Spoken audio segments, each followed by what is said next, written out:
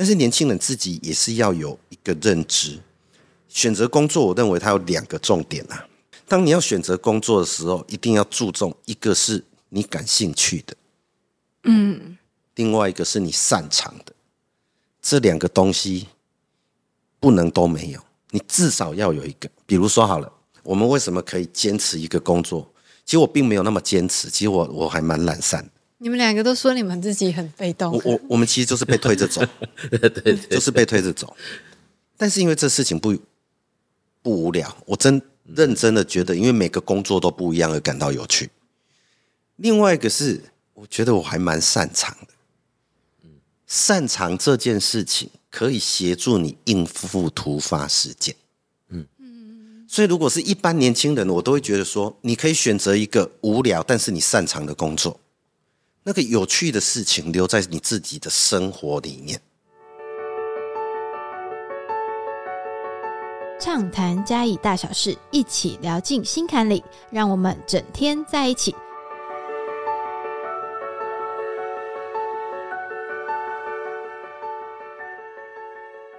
Hello， 各位听众、观众朋友，大家好，欢迎来到这个节目。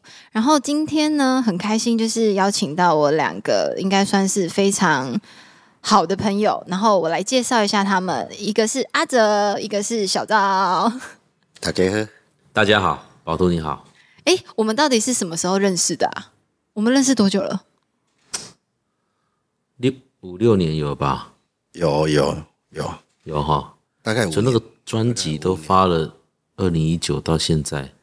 什么时候发专辑？2019年。2019年。还是2017年啊？2019年是疫情来，对不对？那是2017年的事情呢。所以其实我们认识很久了。对，那跟小赵老师认识是因为我们在台南的书店，然后呢，我们好像都是在傻傻的做一件事情，因为有一些事情现在不去做，可能就没有人会去做。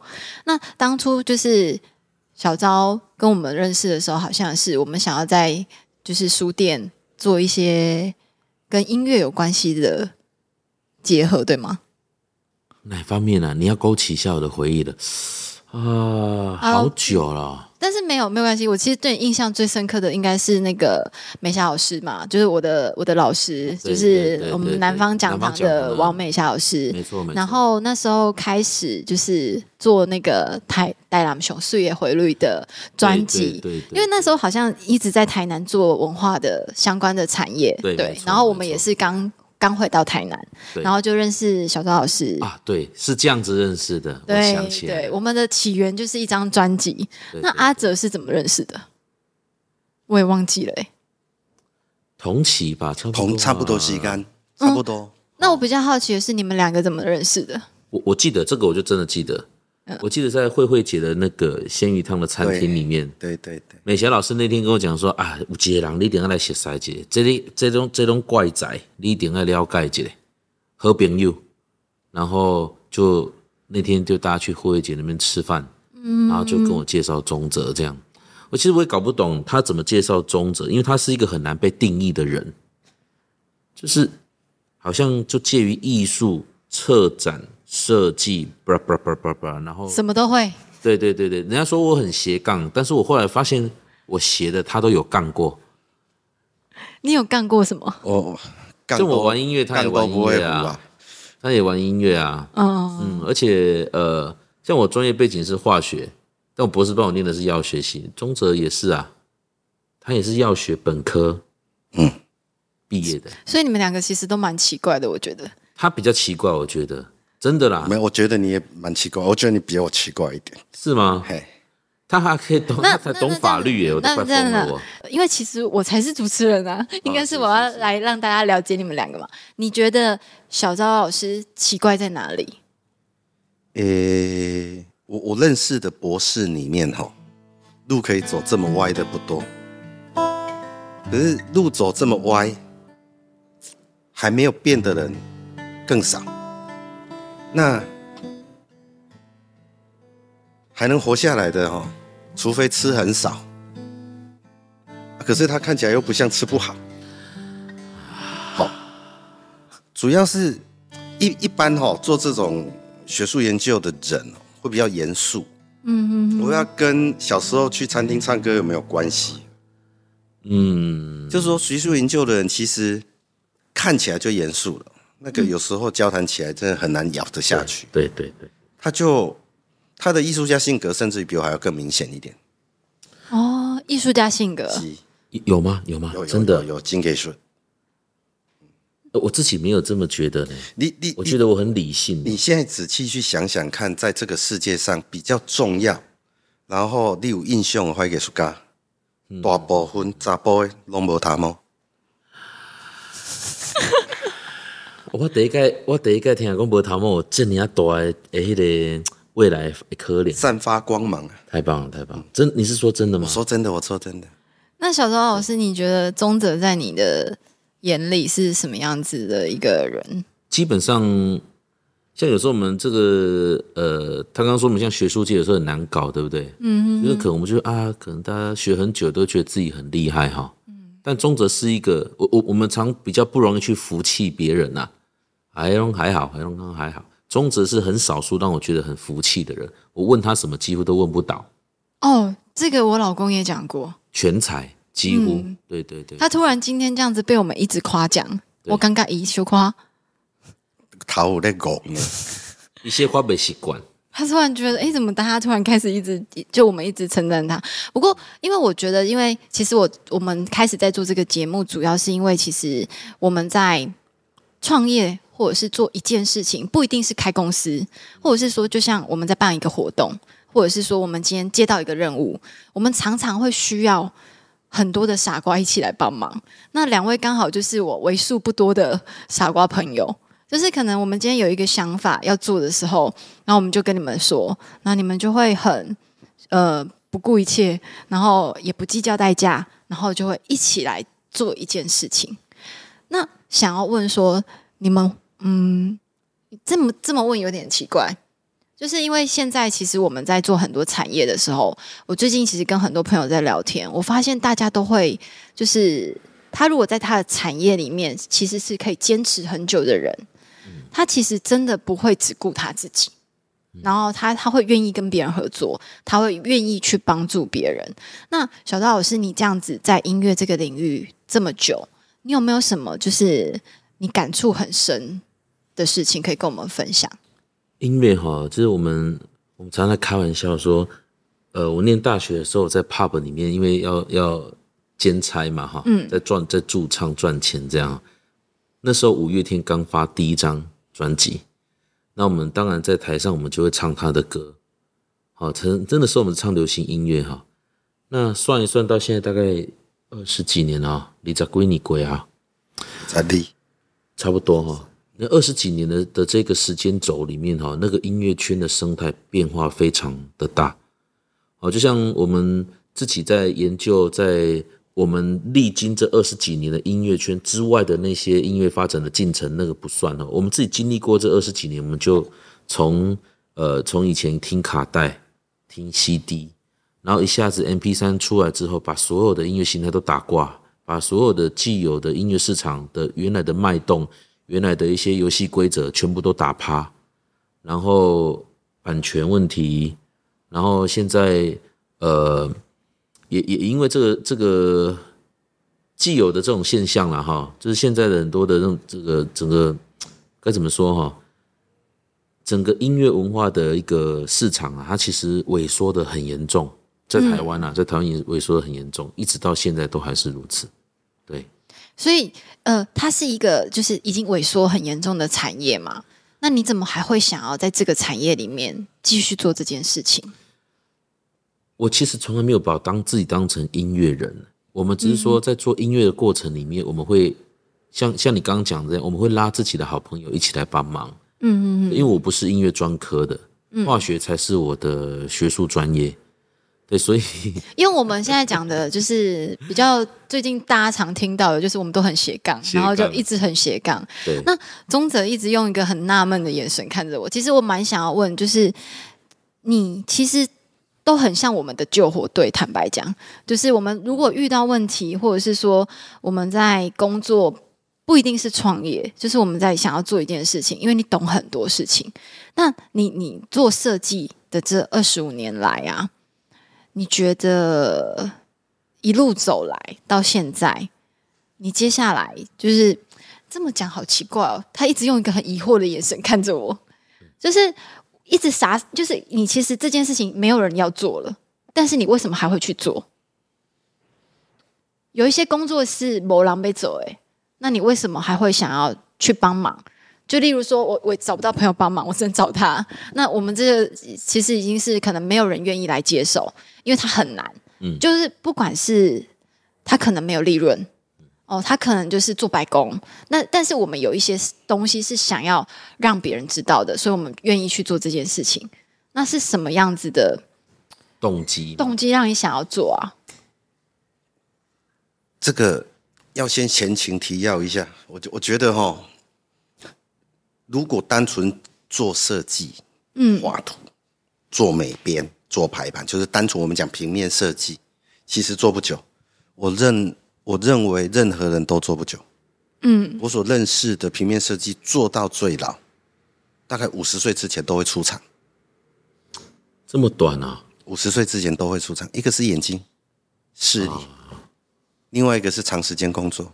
因为设计就是你要设计其实是非常悲惨的一件事情，就是你所面对的客户永远品质都不一样。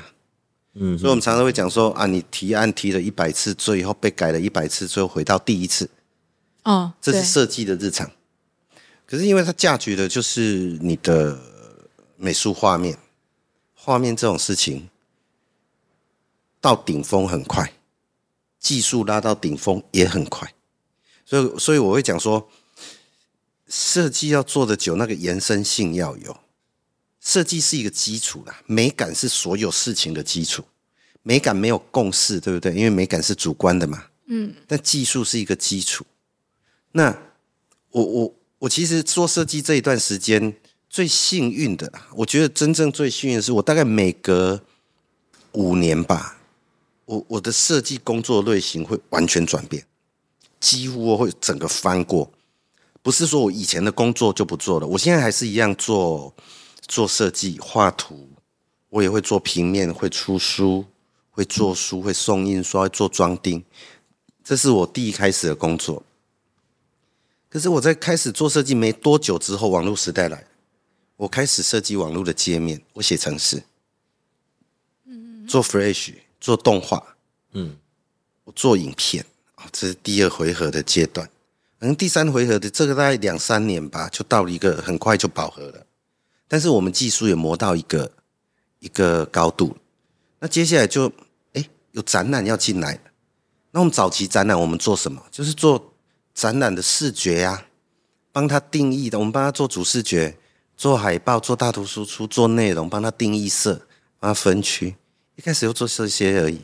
那你开始做这些的时候，你总要有一些 base 做参考嘛。我们开始看一些机构图，看一些结构，看3-4图，看立体图。觉得这个木座做起来怪怪的，我大图输出要上去的话，这个贴起来不好看。这个技术就会有了，因为我们会去问那些问题，有时候会被接纳，有时候人家愿意跟你沟通。小朋友当然没人理你嘛，因为我们年纪在长大，这是变老的时候唯一的优势。后来发现，你这要不要完全改掉照我的？那我画给你好了。因为你不是出那个最终那个画面的人啊，所以你在思考的时候没有跟设计这边做沟通，你不知道最终那个结果。可是我自己在工作的时候，我要去预设说我出来的成品要到哪一个高度啊？颜色、视觉感受观众行为，这样一路上来就变成我连整个结构都在做。那结构在做之后，就会牵扯到一些比如说。有一些早期因为有一些文史类的或是文史类的铜碗展那个就是一些古董类的玩具。那这些物件它本身不会动嘛，那我们能够为它想象的吸引小朋友的方法，就给它声光，就是给它光线。那我们就必须理解灯，理解电路。怎么让那个灯会动？早期电脑还不能去控制它的时候，我们怎么用灯改变它的颜色，或者是它有 tempo 会闪。那就要慢慢这样一路一路学上来啊。它都有一个基底啊，那个基底就是美感。纵使我们在做有一段时间，就很大量的在做一些文物类的展览，那它有很多资料，你不可能让大家站着看那个展板上面的文字啊。那我们就会想如何浓缩那些文字，那浓缩不了呢？那我们就把它，因为那时候触控萤幕刚出来，投影也刚，设备刚门槛降低，所以我们就把它变成动态的影像。那我们就开始做一些自己做上去的动画，搭配文字，再让观众在展示上面阅读。那个基底，我的每一个5年都有一个很大的变化。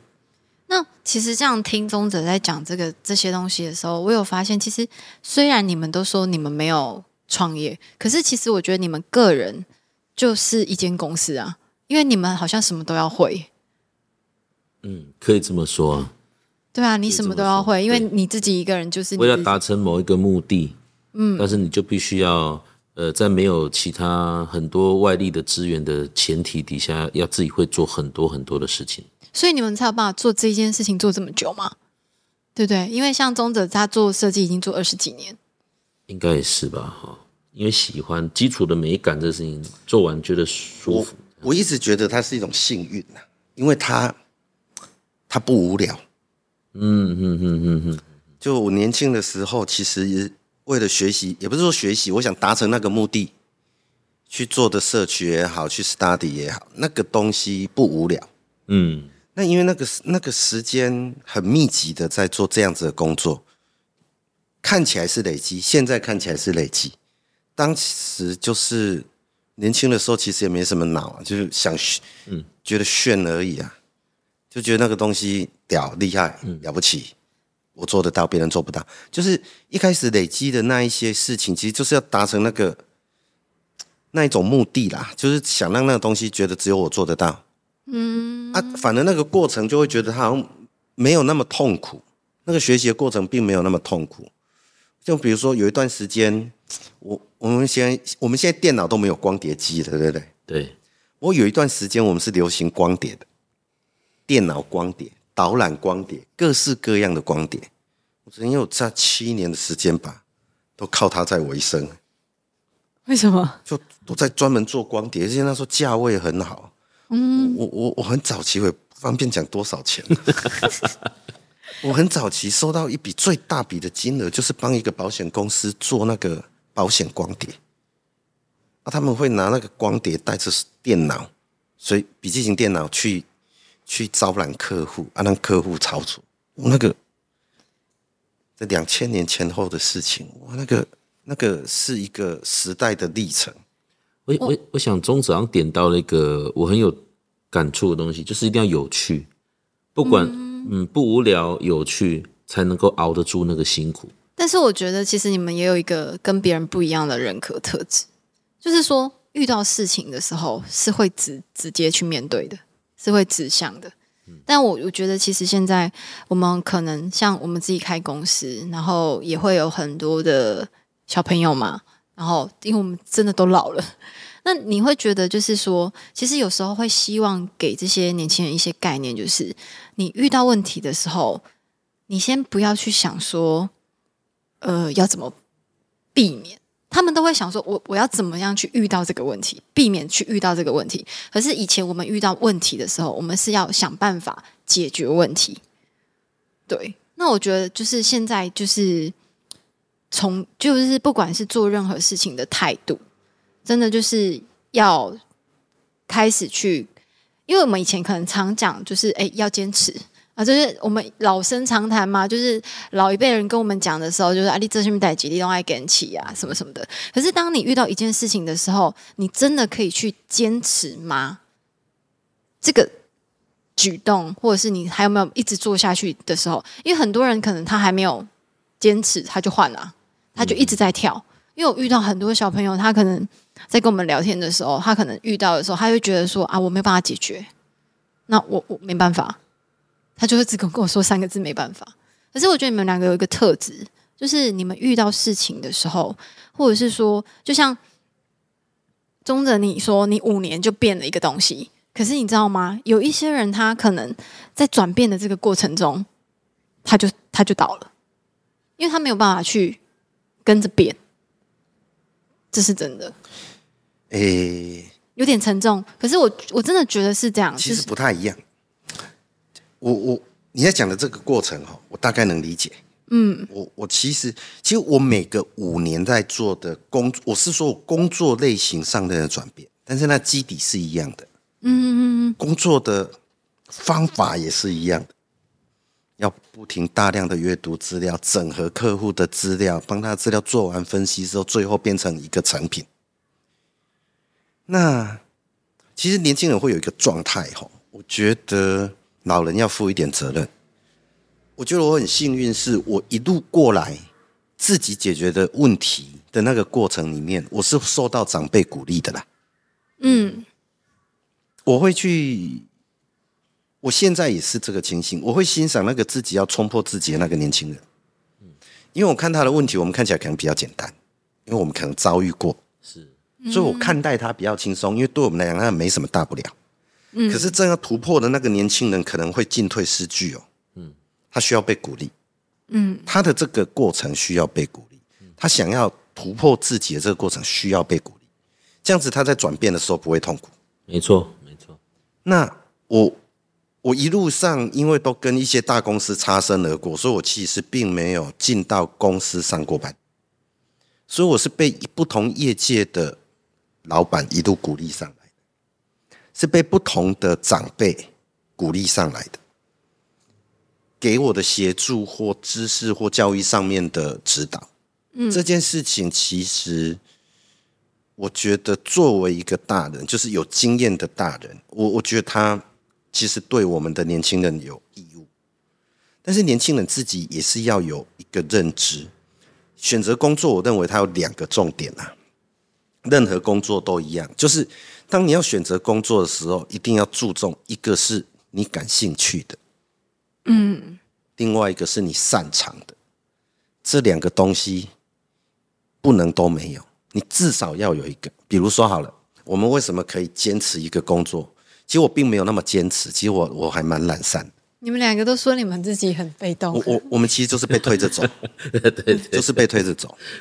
但是因为这事情不无聊，我认真的觉得，因为每个工作都不一样而感到有趣。另外一个是，我觉得我还蛮擅长的。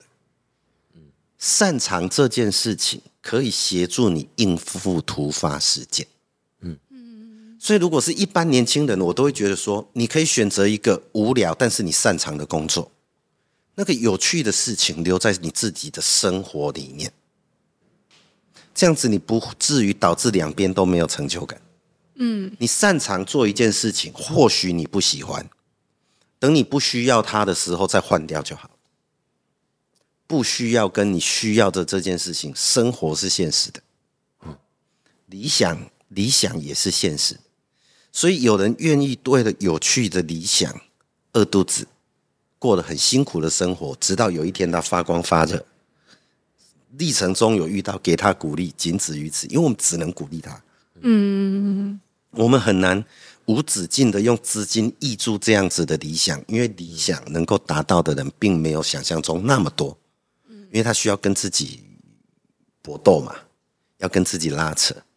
但是擅长的这件事情就不一样了，有人对数字精通，有人对公益精通，有人对服务精通。如果你选择了一个可以让你面对现实生活，然后你额外再去寻找你乐趣的方法，它也是一种工作上的态度。擅长的应付自己的现实之后再寻求自己的乐趣。当然人世间最好的事情就是这个东西你又擅长又有趣，你赚到钱又有成就感。但是我们很难在20几岁30几岁就获得这样子的工作啦，或者是得到那样子满足自己的成就，因为那太容易满足了。那作为长辈的，或者是说我们都是大家每个人工作中的一环嘛。其实我们现在也快变人家的长辈了，是逆回无告啊。我们其实是大家工作协力中的一环，就是各种工作类型，我们总不可能每个工作都是自己单枪匹马到底。对。可是在我们能够理解那个工作的太阳上面，对了，就是真的是给年轻人机会，就是有一些问题真的不大，态度上面的问题，有一些其实这么说好了，我觉得有一些态度上不对的年轻人，他可能在不同的工作态度上都会有问题，他真的要慎选他的工作。但是有一些年轻人值很好，他就值得被鼓励。对，因为他才能够在某一个他擅长的领域里面长大，长成他要的样子，然后也长成我们喜欢的样子。像以前的长辈如果给我们这个自由，我们其实才有机会变成我们想要的那种工作的人啊。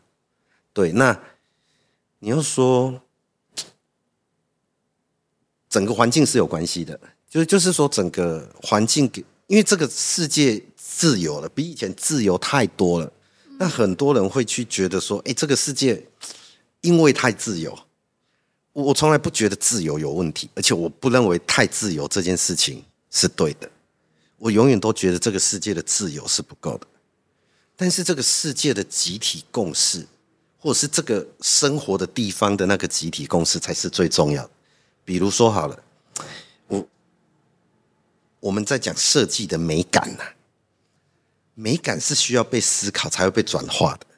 所以我说，假设我从30岁以后就不看漫画了，那我的漫画就真的就留在小叮当、无敌铁金刚那个时候。我们的漫画，我的漫画不会长大，不会跟着时代走。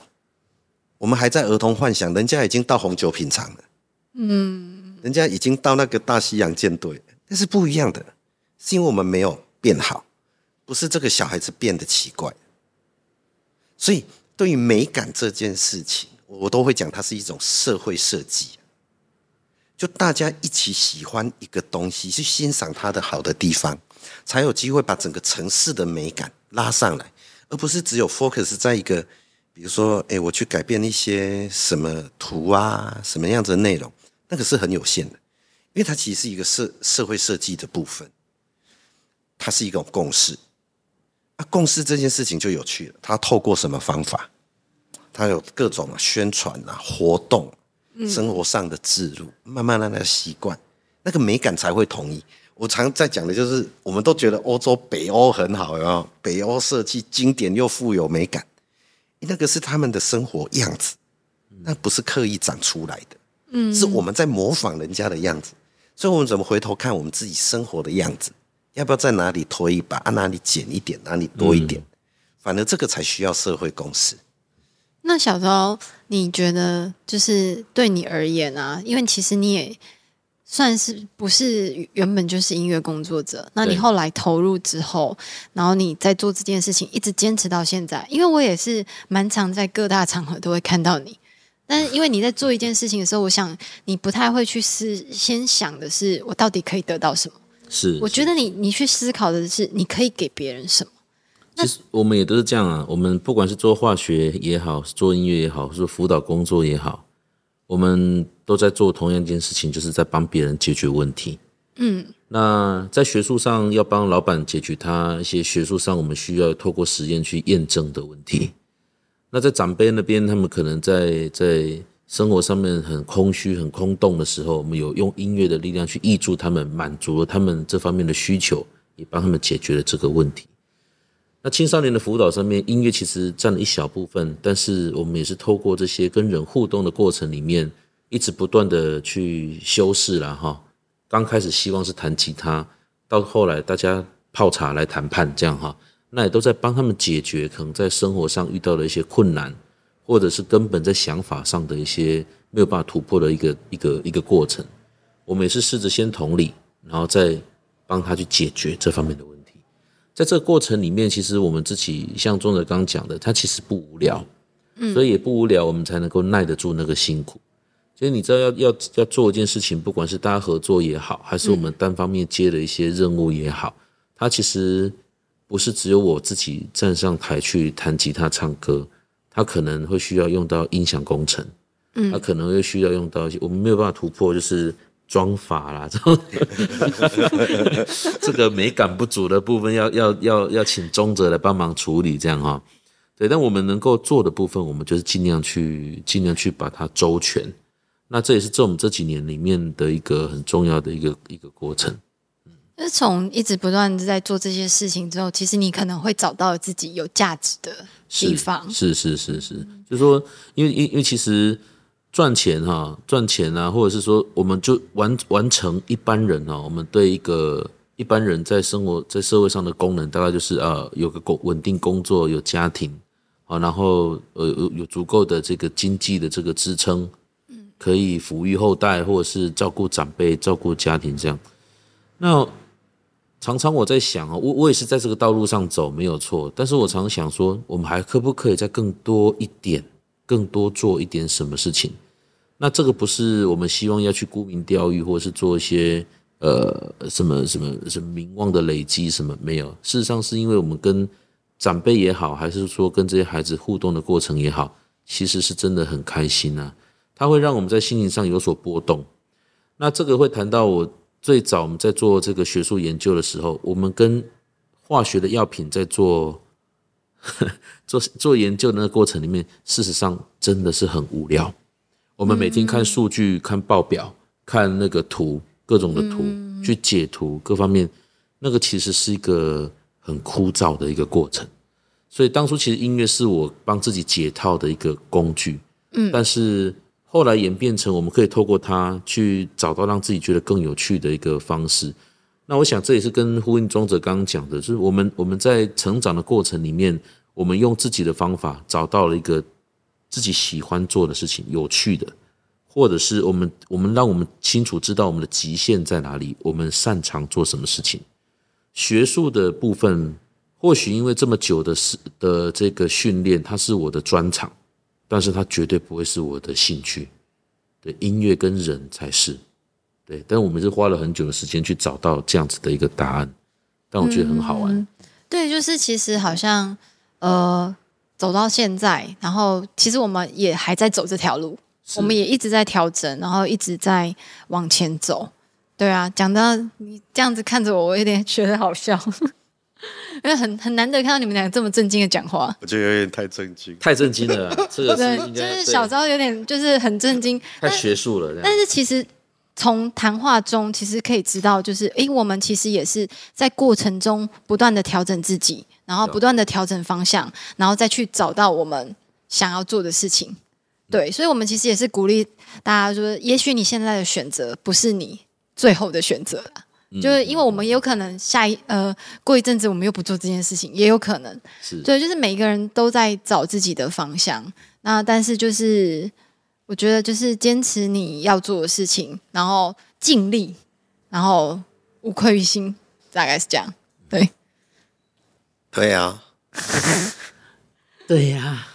你要问一些比较有趣的问题，对不对？哈，是不是？我没有。你有没有什么比较有趣的这个？我其实没有要问我觉得就是我们就是心灵鸡汤啊。哦，这心灵，这很鸡汤哎，这很鸡汤哎，真的很鸡汤。对啊，就是因为其实总是要给一些心灵鸡汤。有，我有鸡汤突然跑出来了。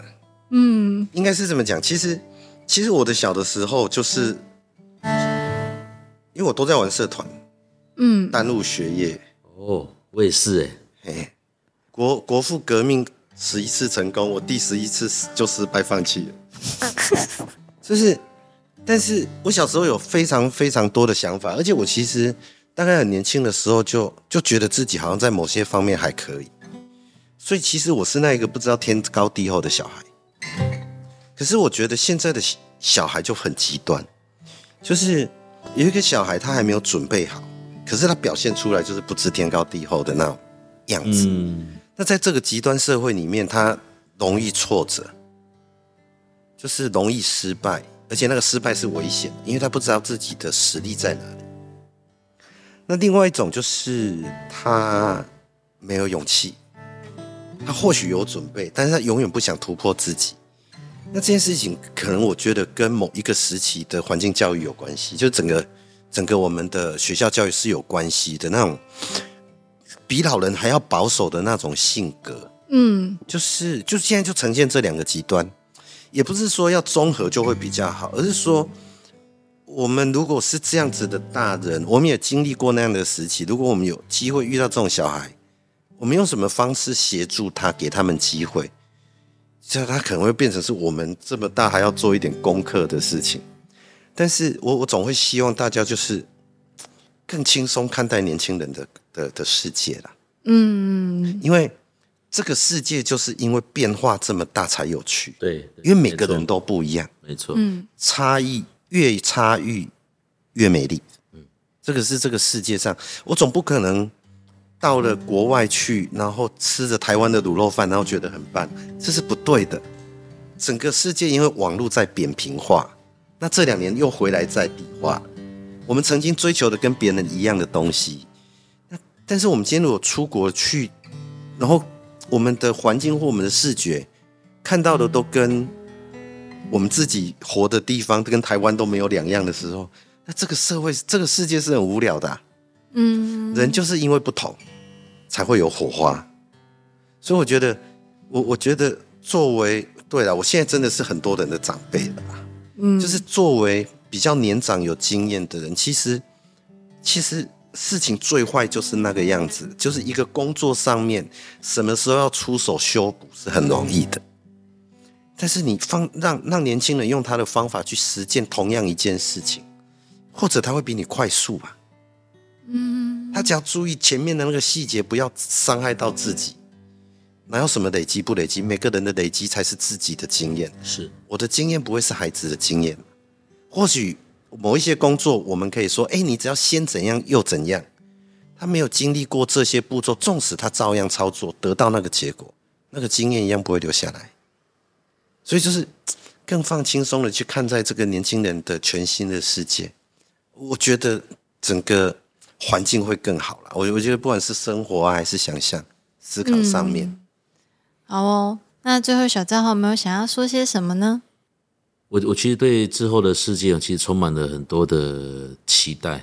虽然说这2年的疫情好像很严重很多的世界原本的那种秩序这样子都打乱了，但不知道为什么我心里面隐隐的感觉，其实我们后面还是有很多很值得被期待的一些新鲜的事情可以被发生啊！只要不要放弃，不要因为环境不太 OK， 或者是状况不太好，大局不是很稳定什么的，然后我们就把自己给放弃掉。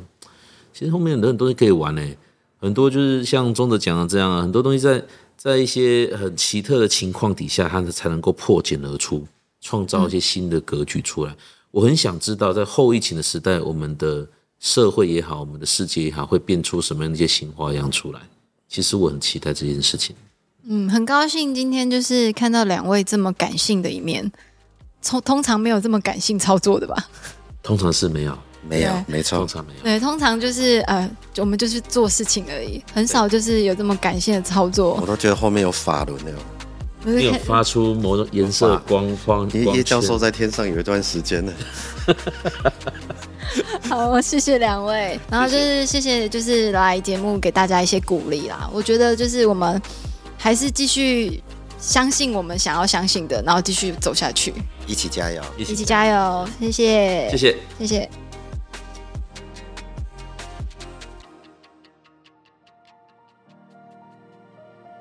这些小事件就是说它看起来好像很平凡，它好像对一般人来讲它就是发生在一个日常生活里面，可是我觉得对于我们在经营一个新的馆舍，而且其实我们是很担心自己变成蚊子馆，就刚开始开幕的时候，就你看到民众愿意在他的日常生活里面安排这么一个小时间来看美术馆，我觉得那对我们来讲就是一个无限的鼓舞，然后也带给我们更大的启发，所以我们就会开始去思考说，那就算他今天只有10分钟的时间，他不看展览，他只看这个建筑，他只看这个空间，他只是进来感受一下那个阳光透进来美术馆里面的感觉。